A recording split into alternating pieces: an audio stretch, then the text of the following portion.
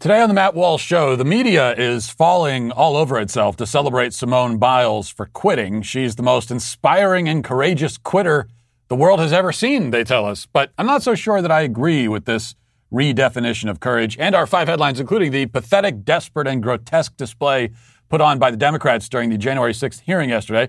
Also, Alexandria Ocasio-Cortez, who was not in the Capitol building that day, now says that she was afraid that she would be raped. That's what she said. The CDC has also reinstated the mask mandate, but the question is whether anyone gives a damn about the CDC's mandates at this point. And in our daily cancellation, after a day filled with men crying on camera, we will discuss whether these sorts of displays should be welcome in our society at all. All of that and more today on The Matt Walsh Show.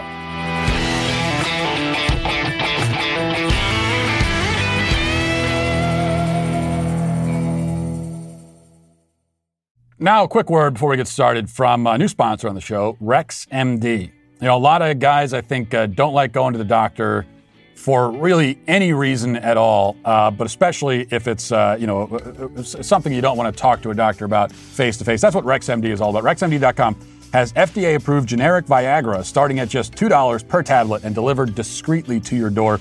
Here's how it works. Just fill out a brief survey, and if appropriate, you can try a starter pack of generic Viagra. Starter packs are currently available to new customers. RexMD.com has helped over 100,000 men get generic Viagra from the comfort of their home. There's no copay, there are no doctor office visits, and your shipping is always free. If you're looking for generic Viagra, RexMD has made the process fast, easy, and also affordable. And, it takes the embarrassment away from you. So don't wait another minute. RexMD is now offering starter packs of generic Viagra for new customers. You can visit RexMD.com/Walsh right now to get started. That's RexMD.com/Walsh. From the way that Olympic gymnast Simone Biles is being praised this week, you might think that the decorated superstar put on a heroic display during the team competition in Tokyo yesterday and led her squad to a gold medal. Many prominent politicians like Ayanna Pressley and Cori Bush and many others have made public statements applauding her. The White House press secretary expressed gratitude and support, said we all should express gratitude and support for Simone Biles. Deadspin gushed over what they call the most impressive move of her career. Former Olympians joined in the group hug. Many athletes came out to support her. Articles have been written extolling her bravery, declaring that her achievements this week have sent a, quote, powerful message to the world. CNN called her performance impactful. The New Yorker described her, quote, radical courage. The New York Times talked about her champion mindset. She's been hailed for her strength and for setting an amazing example, being a great athlete, a great role model, all based on what she did yesterday. Women's advocacy groups have come to her defense, have thanked her for all that she's done. It has been perhaps the most effusive praise that has ever been heaped on a quitter. And that's what Simone Biles did to earn this exuberant applause. After all, she gave up. After struggling in the qualifying rounds and botching the first event in the women's team finals, Biles decided to withdraw from the meet. The best gymnast on the squad, the leader, one of the most celebrated U.S. Olympic athletes of all time, chose to abandon her team in the middle of the finals. Her teammates would finish second behind Russia, while Biles went on to receive even more acclaim than a gold medal would have earned her, probably. Now, there was some talk early on suggesting that Biles had been physically injured, but that was not the case. Biles has since explained that she left the competition in order to focus on her mental health and her, quote, mindfulness. She complained that the Olympics haven't been fun this year. She said, quote, this Olympic Games, I wanted it to be for myself when I came in, and I felt like I was still doing it for other people. Returning to this theme later, she said that it's important to put mental health first. Because if you don't, then you're not going to enjoy your sport. She complained about the pressure that she's been under. Here's a little more from Biles herself explaining why she quit. Here she is. And it's been really stressful, this Olympic Games. I think just as a whole, not having an audience, there are a lot of different variables going into it. It's been a long week. It's been a long Olympic process. It's been a long year. So just a lot of different variables, and I think we're just a little bit too stressed out, but we should be out here having fun, and sometimes that's not the case. I just felt like it would be a little bit better to take a back seat, work on my mindfulness, and I knew that the girls would do an absolutely great job, and I didn't want to risk the team a medal for kind of my screw-ups because they've worked way too hard for that. So I just decided that those girls need to go in and do the rest of the competition. Yeah, I say put mental health first, because if you don't, then you're not going to enjoy your sport and you're not going to succeed as much as you want to. So it's okay sometimes to even sit out the big competitions to focus on yourself, because it shows how strong of a competitor and person that you really are. Now, the people who wish to make excuses for her have offered all kinds of rationales that Biles herself has not offered. There have been lots of people online talking about, for example, her sexual assault and speculating that somehow that might have contributed to this. But she has not once cited that as a reason for her decision. And frankly, it seems pretty disgusting to inject that into this discussion in hopes of bailing her out when she has not brought it up. There are others saying that she was essentially mentally incapacitated to the point that she physically couldn't perform the moves. But again, that's not really what she's saying. You can listen to what she's saying. She has talked more broadly about her mental health, mentioned multiple times that she wasn't having fun, and said, again, multiple times that she needed to focus on herself. That's what she said. Those are her words. She explained why she did this.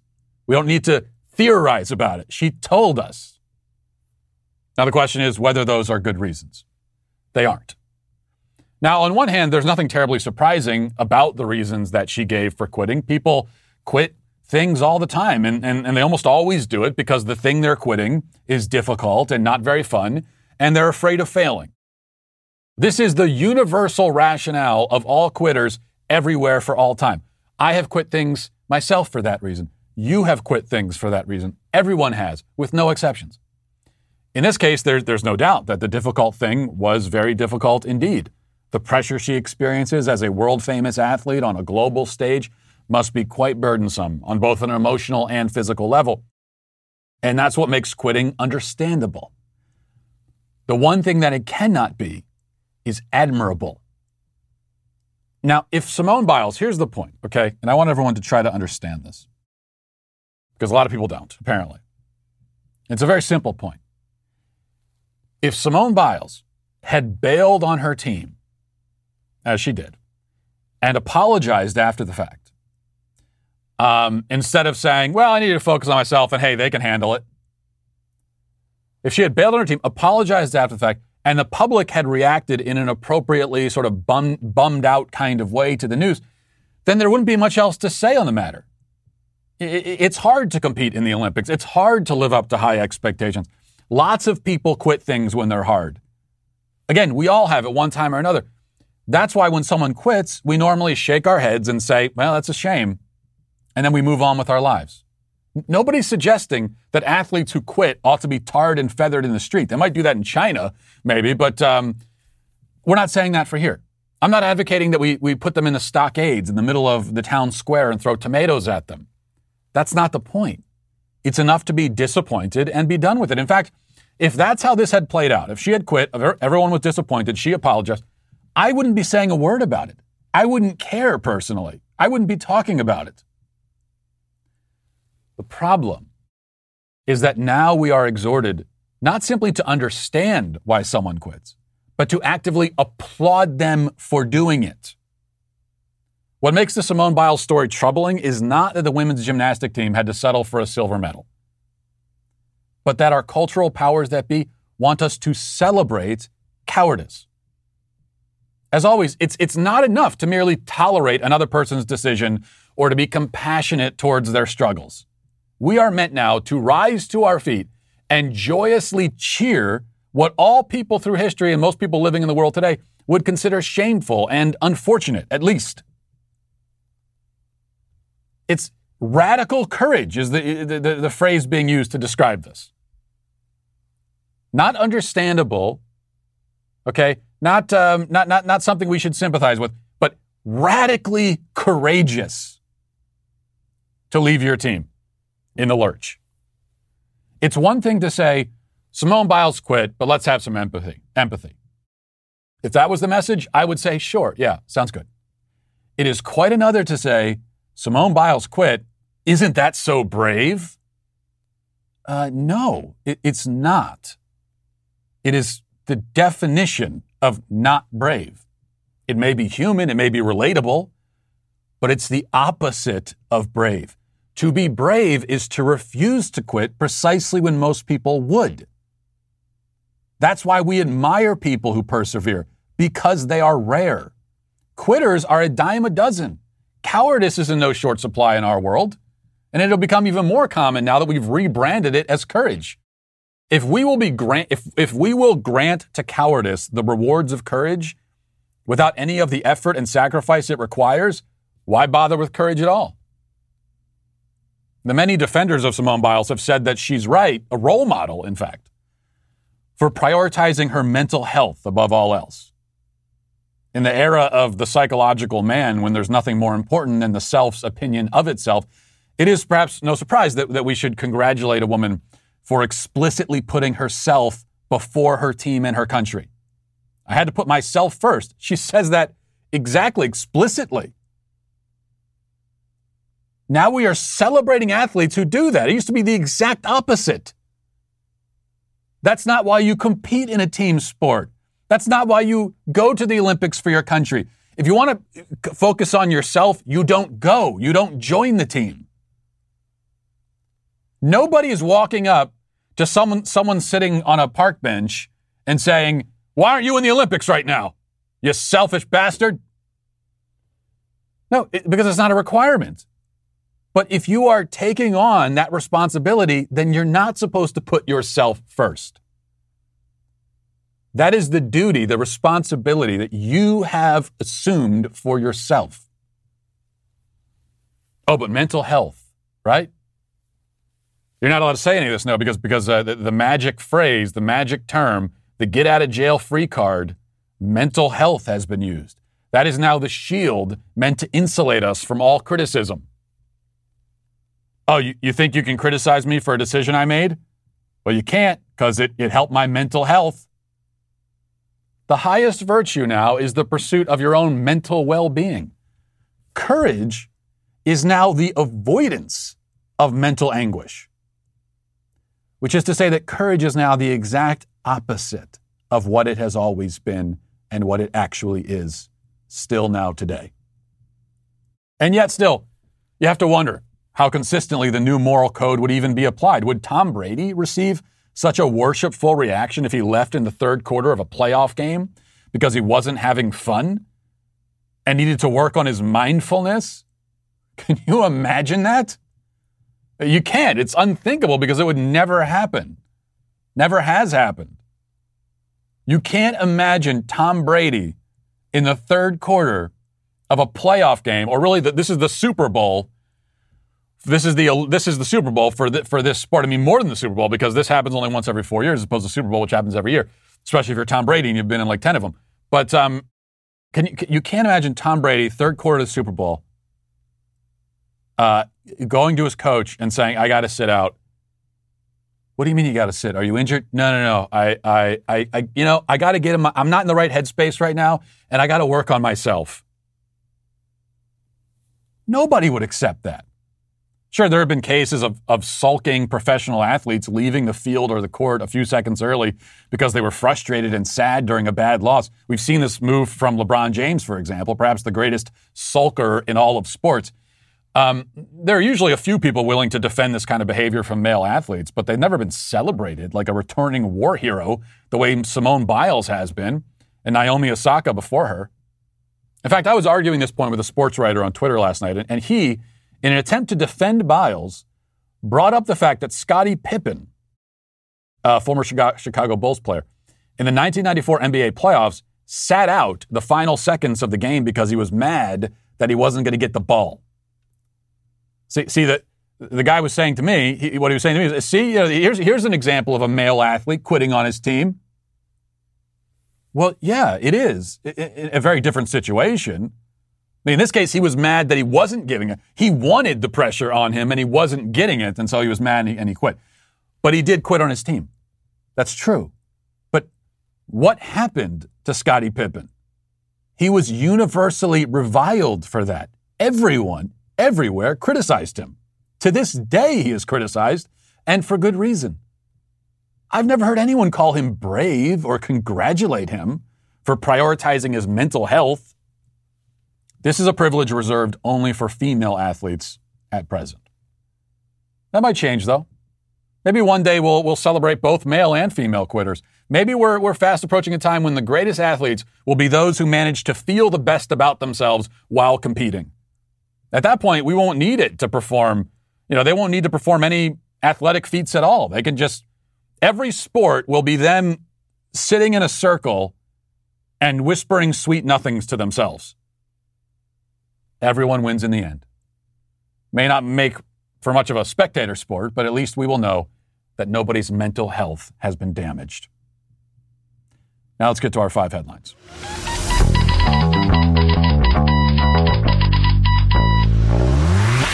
You've probably heard in the news, or you've just seen it around town, all these help wanted signs. There are a lot of companies that are looking for help. They're looking for employees, and it's always difficult to find qualified applicant. It's especially difficult now, and that's why if you're a business owner, if you're an employer, and you haven't tried ZipRecruiter yet, now is the time to try it. ZipRecruiter.com/Walsh is where you need to go, so you can try this for free. ZipRecruiter doesn't wait to for great candidates to find you. Okay, this is not a passive process of kind of throwing the needle out into the haystack and hoping that someone finds it. ZipRecruiter finds them for you. When you post a job on ZipRecruiter, it gets sent out to over 100 top job sites with one click to increase your chances of reaching top talent. Then ZipRecruiter's powerful matching technology scans thousands of resumes to find people with the right skills and experience for your job and actively invites them to apply. Again, this is an active process, not a passive one. That's the most important thing. So if you want to do this, which you should, this is the way to find the right applicant for you. Start finding great candidates today when you try ZipRecruiter for free. Just go to this exclusive web address. That's ZipRecruiter.com/Walsh. Once again, ZipRecruiter.com/WALSH. ZipRecruiter, the smartest way to hire. Couple of reminders. If you want to help this show out, the best thing you can do is, first of all, subscribe on Apple or Spotify. Leave a 5-star review. Share the podcast with your friends. And I, in fact, demand that you do this right now. Do it! Subscribe and leave a 5-star review. I will not take no for an answer. Also, by the way, I've got a new newsletter that we just launched a few weeks ago, and it's free. And the great thing is it takes just a few seconds to sign up. MattWalshReport.com. We got a fancy URL and everything set up for you. You can just go to MattWalshReport.com, put your email address in, and I will send it over to the NSA. And what I'll do is I'll send you the newsletter, which you'll get once a week, and it's free to sign up, and it just takes a second. You must do both of these things immediately or face severe consequences. Now I just have to think of what the consequences will be, because I got nothing. I'm now in the predicament that, you find yourself in as a parent when you make a threat and realize that you can't back it up. Which does happen. It's like you're driving, you're like 8 hours into a car trip on vacation, and the kids are acting up, and you say, hey, you two knock it off, or I'm going to turn this car around and we're going home. One more time. And then you think, oh, well, actually, I'm not going to do that. I can't do that. We spent thousands on this vacation already. They really have me over a barrel right now, I guess. There's nothing I can do. Anyway, I will think of a consequence, just so you know. All right, let's go to, we'll start with this. The January 6th committee held its first hearing yesterday. There was, for one thing, lots of crying, all of it fake. And we'll have a little bit more about the crying later on in the daily cancellation, because you already know that a bunch of men can't get up there and cry on camera all day without getting canceled on this show. So that has to happen. That was a foregone conclusion. Aside from the crying, though, some Capitol Police officers were brought on stage, and yes, I use the word stage here purposefully, brought on stage to tell their stories. And for the first time, you'll notice, this is pretty unusual, especially from Democrats. These Capitol Police officers, these are the only police officers that the Democrats care about or have ever cared about. The only police officers they've ever shown any concern for. Usually, They're going out there and saying that police officers are deranged, racist, psychopathic, lunatic serial killers who are hunting and murdering innocent black men. That's how Democrats spend most of their time. And they're trying to defund police departments and actively make the job less safe for police officers all across the country. Make their job more difficult, less safe. And it's also the Democrats who have made this into a situation where if you're a police officer and you have to use deadly force against a criminal suspect, a violent perp, if you are forced by that person to use deadly force, you know that your life is over. Potentially. Your freedom is now on the line because of these very same Democrats who are now putting on this big display of caring about police officers. They back the blue, all right, but in a very specific set of circumstances.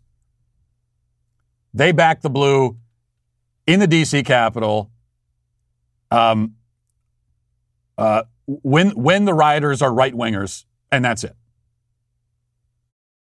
And of course, when it's not only that. The other factor here is that these police officers are protecting them. Okay, so yes, police officers who protect, from the perspective of these Democrat politicians.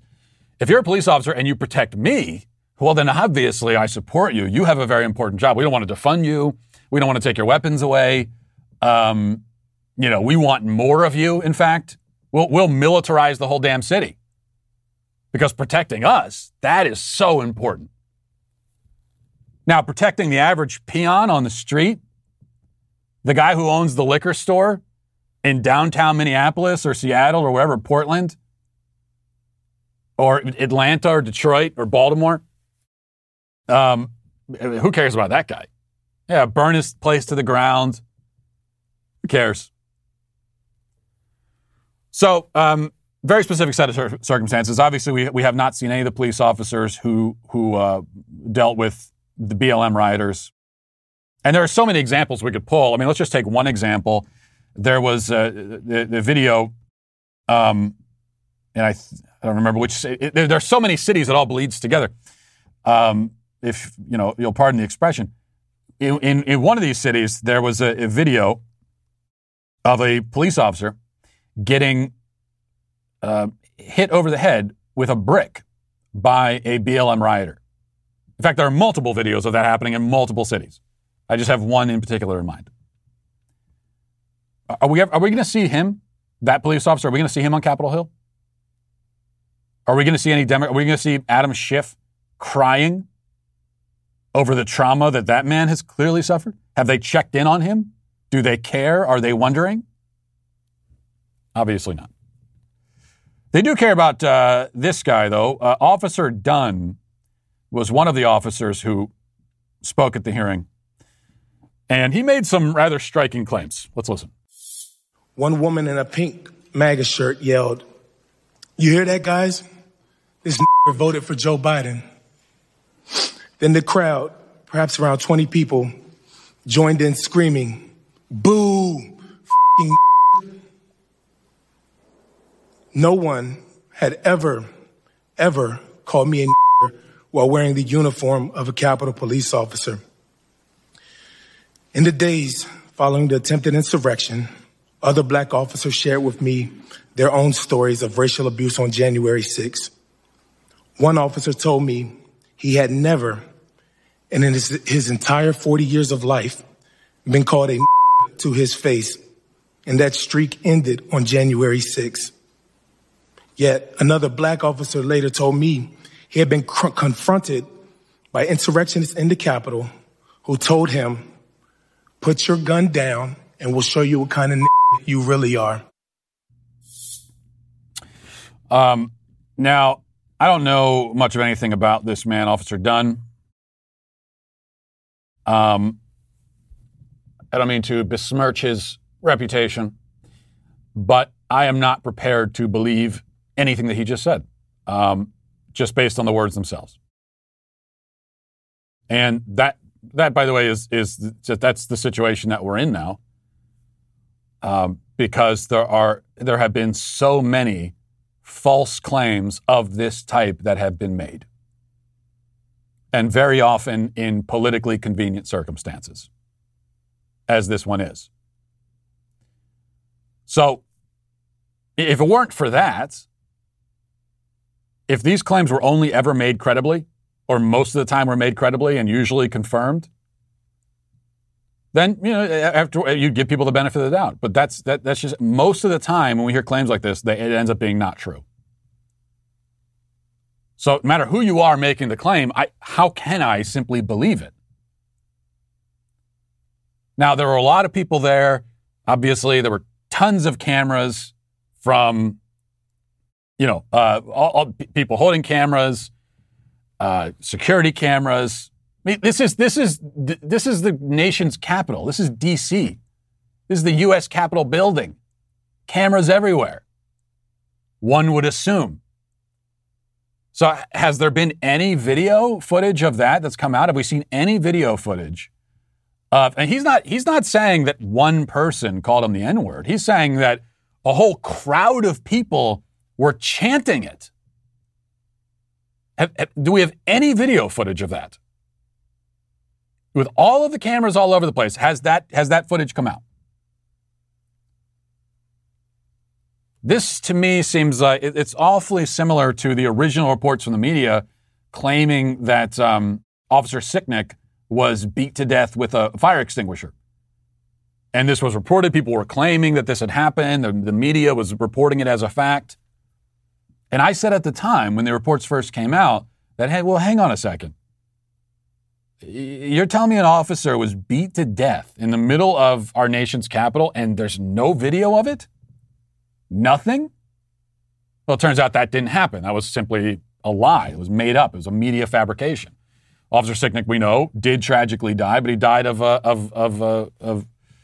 a health crisis that was not directly related to the riots. He was not killed by a rioter, which is why no rioter has been charged with his murder, because he wasn't murdered.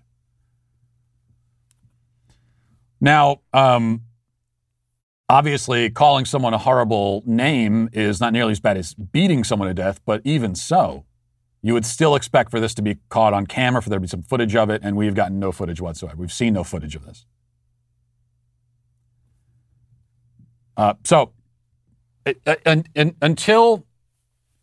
footage is made available or we get some kind of evidence, I can't believe that. Speaking of things that I really cannot believe, Alexandria Ocasio-Cortez was interviewed for kind of a documentary by that CNN was putting together. And this is this documentary, for whatever reason, was never released, never saw the light of day. Project Veritas, James O'Keefe's outfit, they got a hold of this thing and they released it. And the whole thing, it is just, you can tell, I guess, why they didn't release it, because it is sycophantic to an extreme, even for CNN. It is embarrassing. To call it a puff piece for Alexandria Ocasio-Cortez would way understate the case. It's like something that Alexandria Ocasio-Cortez's campaign would put together. Only this was CNN that put it together. They decided not to release it. Project Veritas, they got their hands on it. They did release it. And there's one claim that Alexandria Ocasio-Cortez made during this interview with Dana Bash from CNN that I think is especially notable. Here it is. That attack on the Capitol, white supremacy and patriarchy are very linked in a lot of ways. There's a lot of sexualizing of that violence. And I didn't think that I was just going to be killed. I thought other things were going to happen to me as well. So what sounds like what you're telling me right now is that you didn't only think that you were going to die, you thought you were going to be raped. Yeah. Right. Well, Alexandria Ocasio-Cortez, to remind you, was not in the Capitol building that day. She wasn't in the building where this was happening. She never personally encountered any rioters. Her physical safety was not in jeopardy. It wasn't. She was not in the building. There was a troubling thing happening in a building nearby, not her own building. And now she said, we already know that she had just this elaborate story of how her life was in jeopardy. She thought she was going to be killed, even though there was nobody in the building coming after her. And then the police officer, and these again are the newly reformed Back the Blue Democrats, and yet this one said that through the police officer who came to help her, or from her perspective, rescue her, even though her safety was not in jeopardy, police officer came to help her, she threw that guy under the bus. So she didn't like his attitude. She felt unsafe around him. And that was bad enough. And now she says she's afraid that she was going to be raped? This is grotesque. I mean, this is emotional manipulation to an extreme that almost manages to shock you. Maybe it doesn't quite make it to that point because this is AOC we're talking about. At the very beginning of her national political career, she goes down to the border and poses for Instagram shots crying in front of an empty parking lot. So that's the kind of person we're dealing with here. But this goes way beyond that. This is monstrous. For her to throw that out there, that is monstrous from this woman here. Horrific. All right. And if you really cared about sexual abuse survivors, you wouldn't be throwing something like this out there, using it so flippantly. Okay, this is from CNBC. Moving on, says the Centers for Disease Control and Prevention recommended on Tuesday that fully vaccinated people begin wearing masks indoors again in places with high COVID-19 transmission rates. The agency is also recommending kids wear masks in school this fall. Federal health officials still believe fully vaccinated individuals represent a very small amount of transmission. Still, some vaccinated people could be carrying higher levels of the virus than previously understood and potentially transmit it to others. The updated guidance comes ahead of the fall season when the highly contagious Delta variant is expected to cause another surge. Walensky says, well, actually, we have the clip of Walensky talking about this, so I guess we'll just play that. Here's CDC Director Rochelle Walensky talking about why you might need to start wearing a mask again. Here it is. In areas with substantial and high transmission, CDC recommends fully vaccinated people wear masks in public indoor settings to help prevent the spread of the Delta variant and protect others. This includes schools. CDC recommends that everyone in K-12 schools wear a mask indoors, including teachers, staff, students, and visitors, regardless of vaccination status. Children should return to full-time in-person learning in the fall with proper prevention strategies in place. So we're talking about not just in schools. Well, that too. That might be the worst part of this. It's being demanded now that kids wear masks in school. So we're not going to be, the kids will not get to finally just go to school like normal human beings. They got to wear masks the entire day. But also, based on the CDC's guidance, it sounds like what they're saying is that you should be wearing a mask even in your own home. If you live in an area with high rates of COVID, and you live with people who are not vaccinated, then you should be wearing a mask around people that aren't vaccinated, which presumably would include your own home. That's what the CDC is saying, and we're going to start to see. We've already seen, but we'll begin to see even more these mandates being put into effect on local and state levels. The question is really just whether you will choose to abide by it. And if you do, I go back to the Sam Adams quote, if you love wealth better than liberty, the tranquility of servitude better than the animating contest of freedom, go home from us in peace. We ask not your counsel or arms. Crouch down and lick the hands which feed you. May your chains set lightly upon you, and may posterity forget that you are our countrymen That's where I am now with the mask. May your mask set lightly upon you, and may posterity forget that you are a countryman. I don't even want to share a country with you. You're a disgrace. If you're still taking these people seriously after all of this, you're going to do what they tell you to do, contradicting themselves constantly. Let's be clear about something. The data haven't changed here. There's been no scientific breakthrough that's changed our understanding of the virus. Okay, we're seeing an uptick in cases in some parts of the country. These things kind of happening in waves. That's not a surprise. We knew that was going to happen. That's always going to happen because COVID, like the flu, is never going to go away. It's always going to be around, most likely.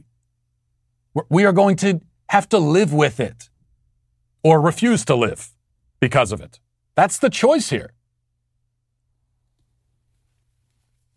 But that part we knew. As far as the risk that it poses to vaccinated people, which is almost non-existent. Your chance of getting seriously sick from COVID, if you're vaccinated or if you have immunity from prior infection, which, by the way, is another thing. You notice we're not even talking about that. We don't talk about natural immunity. At least the media doesn't. It doesn't come up. The White House, they don't talk about it. The CDC doesn't talk about it. Does that mean that it doesn't exist? No, it does. There have been studies done on this.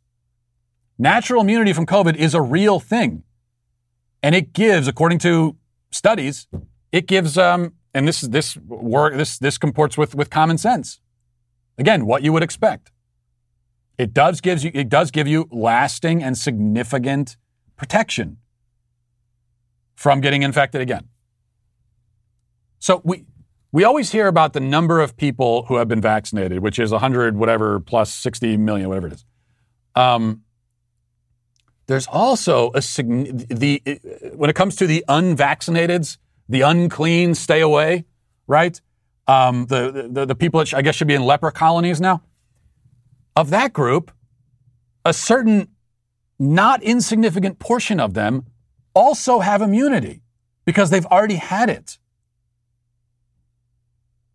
So you've got many adults are already vaccinated.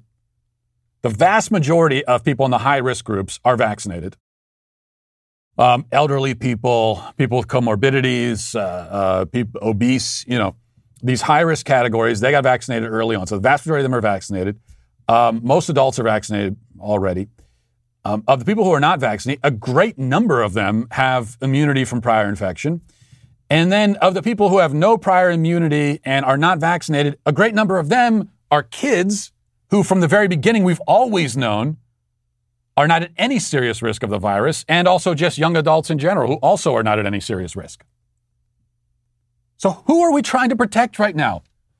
Who are these people who are at serious risk from the virus and don't have any kind of immunity at all, either from vaccination or natural immunity? How many fall into that category? Like 10? I don't know. But these are just normal, common sense observations and questions. And if you are not thinking about this stuff right now, and you're going to follow these people, Rochelle Walensky, and these quote-unquote public health experts, if you're going to follow them around like a blind dog on a leash, then I don't know what to do for you. I don't know what to say to you. Other than, fine. Yeah, go ahead. Be a dog. Be a dog. Get led around on a leash. Let them put the muzzle on you. Maybe it's a good thing now. Really separating the wheat from the chaff. Really showing us who is who. To wear the mask now, it's like this is like the scarlet letter. I mean, it is showing us who you are, and how much we should or should not respect you. Okay. Let's see. What else do we got here? Do we have time? Okay. I wanted to mention this. This is from CNN. Ashton Kutcher and Mila Kunis appeared on an episode of Dax Shepard's Armchair Expert podcast, and the talk turned to bathing. After Shepard told co-host Monica Padman that using soap every day rids the body of natural oils, Kutcher and Kunis agreed, saying they only wash Vitals every day. So they don't bathe and they don't bathe their kids. Okay, wait a second. I'm trying to figure out why I read this story to you. I was trying to figure... one other thing I wanted to tell you about before we move on to reading the comments and daily cancellation, I decided to go with this. Mila Kunis and Ashton Kutcher's poor hygiene. Why did I do that? I don't know. Why was CNN reporting it? Why is any of this happening? Who am I? Who are you? Where am I? Nobody will ever know. I don't have the answer to any of those questions. I will say, since we're on the subject, on the topic of bathing, I believe in bathing. Put me in the pro-bathing camp. But I do think that here's as far as I'll go in their direction. I do think that the soap industry is scamming us. I think there's kind of a conspiracy, and I've always thought this. Big soap, okay? There's kind of a conspiracy there, and they have convinced us, especially women, to buy like 15 different versions of soap.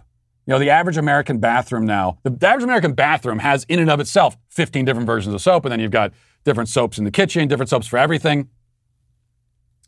My theory, which I have not tested in a laboratory setting, is that really all soap is the same, and you only need one kind for all applications.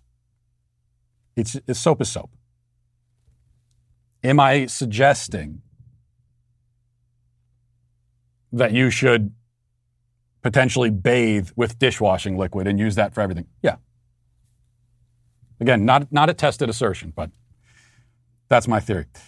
Okay, moving on to reading the YouTube comments. This is from Chris. He says, does your poison position to the drug argument also apply to alcohol? In my opinion, it should. Also, have you spilled out all of your Blantons yet?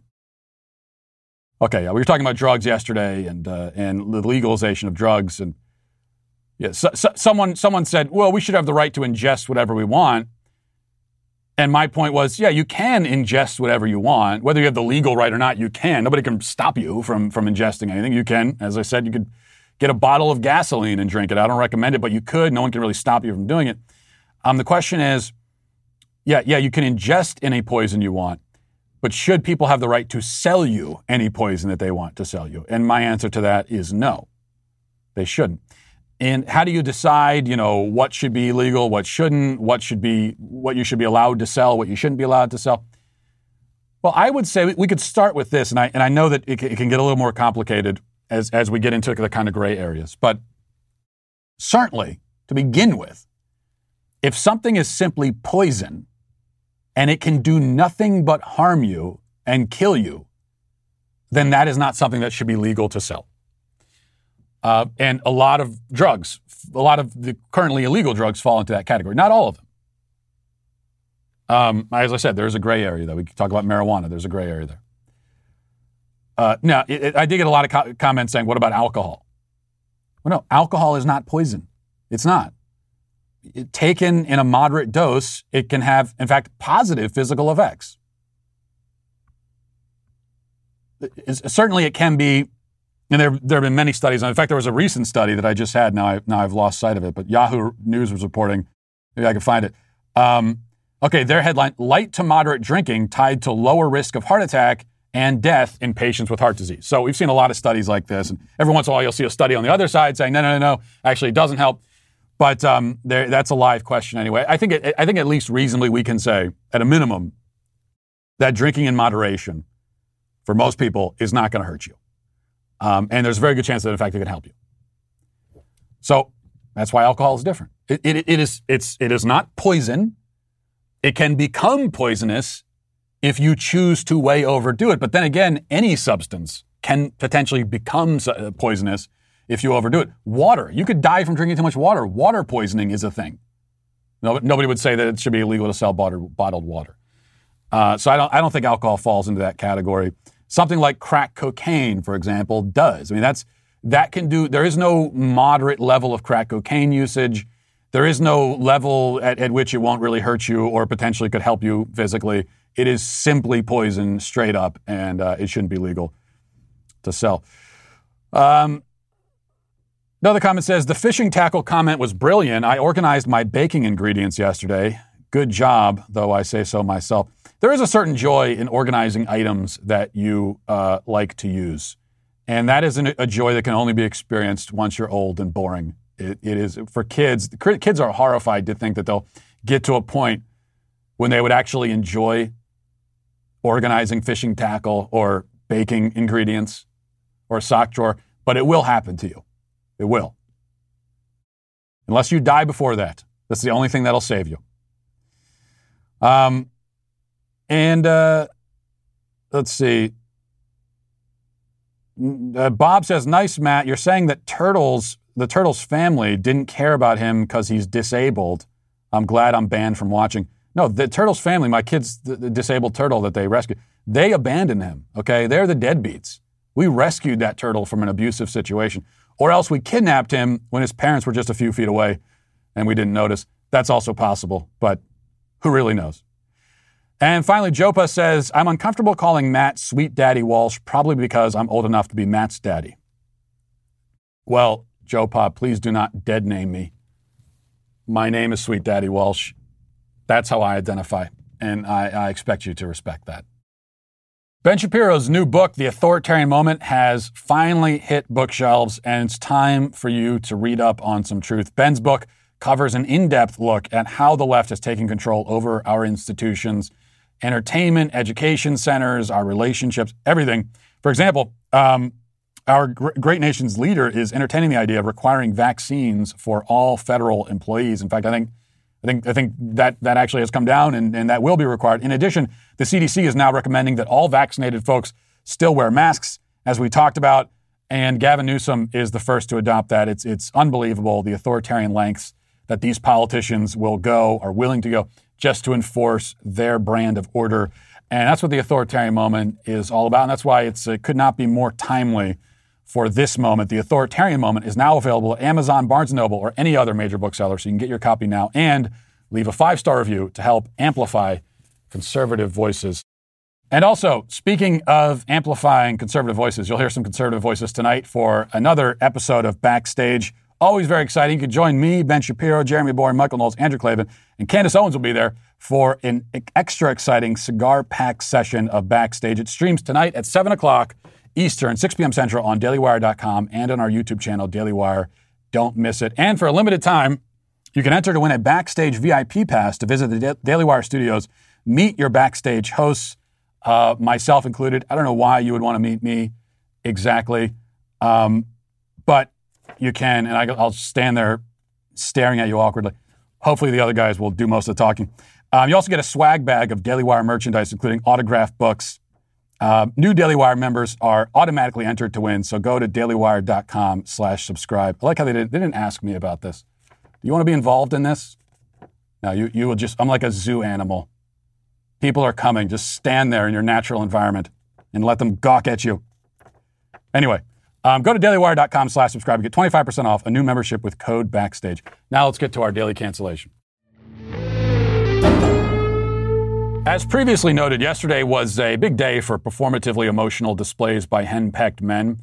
During the January 6th hearing, one man after another took turns bawling his eyes out, weeping openly and without shame. The most grotesque and nauseating spectacles came, as always, from the politicians. Here is Representative Adam Schiff getting choked up for unclear reasons. We deem elections illegitimate merely because they didn't go our way, rather than trying to do better the next time. God help us. And if we're so driven by bigotry and hate that we attack our fellow citizens as traitors, if they're born in another country or they don't look like us,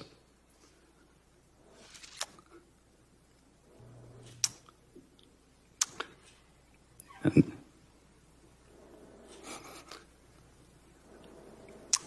God help us. But I have faith because of folks like you.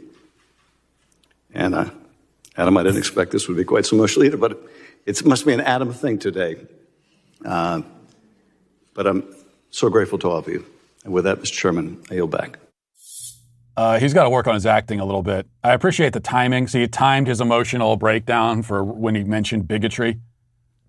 That's when he's, we have to be nicer to people who don't look like us. Bigotry is so upsetting to me. So he timed it well, but the acting needs a little bit of work. He wasn't the only Adam to carry on this way. Adam Kinzinger, a Republican, sobbed even louder. It was an inspiring moment of bipartisan emasculation. Let's watch that. Thank you, Mr. Chairman, and thank you to my colleagues on the committee. Thank you to our witnesses. I never expected today to be quite as emotional for me as it has been. I've talked to a number of you and gotten to know you. I think it's important to tell you right now, though. You guys may, individually feel a little broken. You guys all talk about the effects you have to deal with, and, you talk about the impact of that day. But you guys won. You guys held. Democracies are not defined by our bad days. We're defined by how we come back from bad days, how we take accountability for that. And for all the overheated rhetoric surrounding this committee, our mission is very simple. It's to find the truth, and it's to ensure accountability. Sorry, I'm getting a little emotional, too. A little misty-eyed. Now, it goes without saying that neither of these men have shed any tears, as we discussed earlier, for any of the victims of any of the horrific BLM riots last year. Police officers were bashed over the head with bricks, beat, attacked, berated. This is all on video. Their precincts were burned to the ground. A retired police officer was murdered in cold blood and left for dead in the street. Neither of the crying Adams have ever shed any tears for those officers. By the way, that should be a band name, the Crying Adams. That's because their tears are fake and manipulative. Fake and manipulative tears from anyone are disgraceful, but from a man, even more so. Even leaving aside the rank dishonesty here, this is also part of a larger problem, a symptom of an endemic disease. The fact that grown men will now cry to get what they want, like my 8-year-old daughter, only shows, again, that masculinity is in a dire state in this culture. There was a time when that sort of display would have been considered embarrassing and weak. But now we're meant to take a man seriously when he cries in front of us, even more seriously, if anything. I think this is wrong, to put it mildly. And I've said so many times. I reiterated this point on Twitter yesterday. This is what I wrote. Simply, I said, men should not cry in public. It is unmanly and dishonorable. Rare exceptions can be made to this rule, but we make far too many exceptions. And the exceptions are pretty obvious. A loved one dies, your child is born, your bride is walking down the aisle at your wedding. In the latter two cases, a dignified tear or two may be acceptable, but please don't turn the faucet on. Okay, there's no reason to go overboard. Don't try to prove a point. Other exceptions can be imagined. We've talked about some of them before. Perhaps, for example, you're saying goodbye to your family before embarking on a 3-year voyage to Mars. Maybe you're watching the end of the movie Rudy. Aside from those rare occurrences, the point is that men should comport themselves with a certain level of stoicism and dignity, learning to control their emotions and projecting an image of strength, of someone who is composed and in control. Yeah, it's possible to go overboard in that direction, becoming an emotionless robot entirely unaffected by suffering, your own or anyone else's. But there aren't very many men in our society who are at any risk of falling into that trap. The problem, in most cases, lies way at the other end of the spectrum. Men today are encouraged to put their emotions on display at all times, to be vulnerable, to be soft and feminine and gentle. Men are encouraged to be women, in other words. In fact, some of the responses to my tweet were pretty enlightening. Lots of people, of course, were scoffing at the opinion that I expressed, even though it's an opinion shared by most people in the world, whether they'll say it out loud or not. Most women naturally want a man who will comfort them when they cry. They don't want to be doing most of the comforting.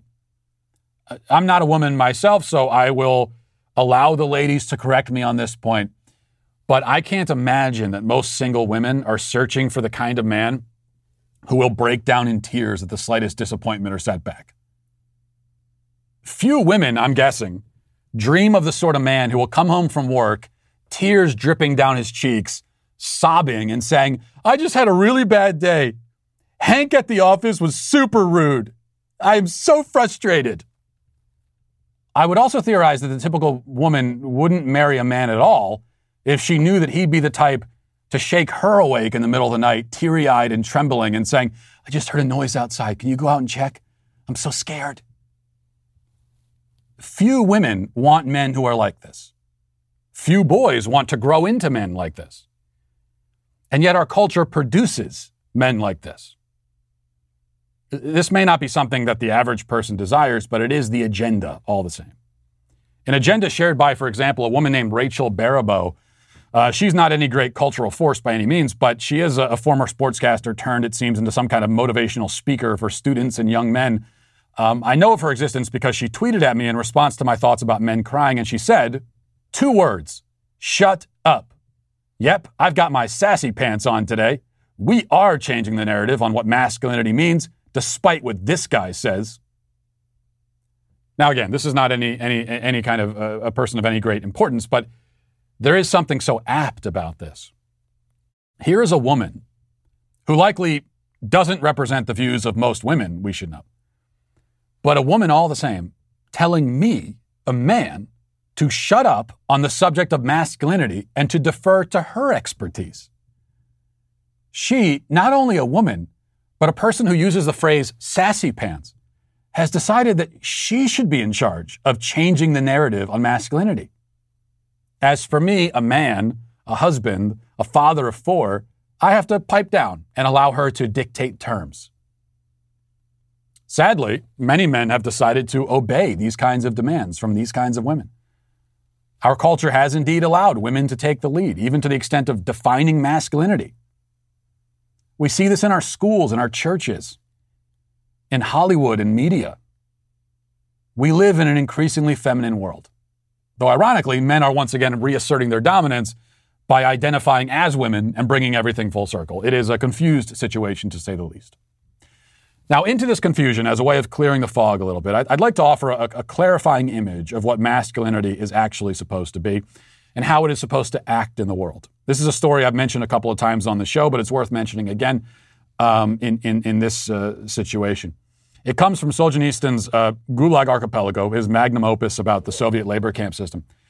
In one of the volumes, volume 1, I believe, he recounts the story of a man who had been arrested on trumped-up charges and shipped off to prison. And when he was at prison, he was sentenced to death. But by the time the sentence had been handed down, his wife was already on a boat on the way to visit him. And so he begged the guards to delay his execution for a few days so that he could see his wife one last time. They agreed on the condition that he doesn't tell her about his impending execution. And he didn't. He was with her for 3 days, never mentioned it, never hinted at it. And once she left, he was taken immediately before the firing squad and shot. Now, that is stoicism and manliness beyond the capacity of most mere mortals, but it points us in the direction that we should be striving towards. We are meant as men to carry our burdens with dignity and not to expect everyone else, least of all the women in our lives, to lighten our loads by always sharing in them. That, at least, is one way to be a man. The other is Adam Schiff, weeping like a schoolgirl, using his tears to manipulate and exploit. You could choose that option if you want, but you have to sacrifice your dignity and your masculinity and your self-respect in the process. And also, you are today, for that reason, canceled. And we'll leave it there. Thanks for watching. Thanks for listening. Have a great day. Godspeed.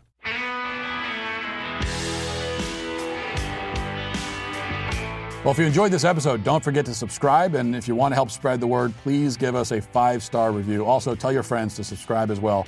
We're available on Apple Podcasts, Spotify, wherever you listen to podcasts, we're there. Also, be sure to check out the other Daily Wire podcasts, including The Ben Shapiro Show, Michael Knowles Show, The Andrew Klavan Show. Thanks for listening. The Matt Walsh Show is produced by Sean Hampton, executive producer Jeremy Boring. Our supervising producer is Mathis Glover. Our technical director is Austin Stevens. Production manager Pavel Vodosky. The show is edited by Sasha Tolmachov. Our audio is mixed by Mike Coromina. Hair and makeup is done by Nika Geneva. And our production coordinator is McKenna Waters. The Matt Walsh Show is a Daily Wire production, copyright Daily Wire 2021. John Bickley here, editor-in-chief of Daily Wire. Wake up every morning with our new show, Morning Wire. On today's show, the floodgates open on vaccine mandates, the Refund the Police movement gains momentum, and troops withdraw from the Middle East. Join us and get the facts first on the news you need to know with our show, Morning Wire.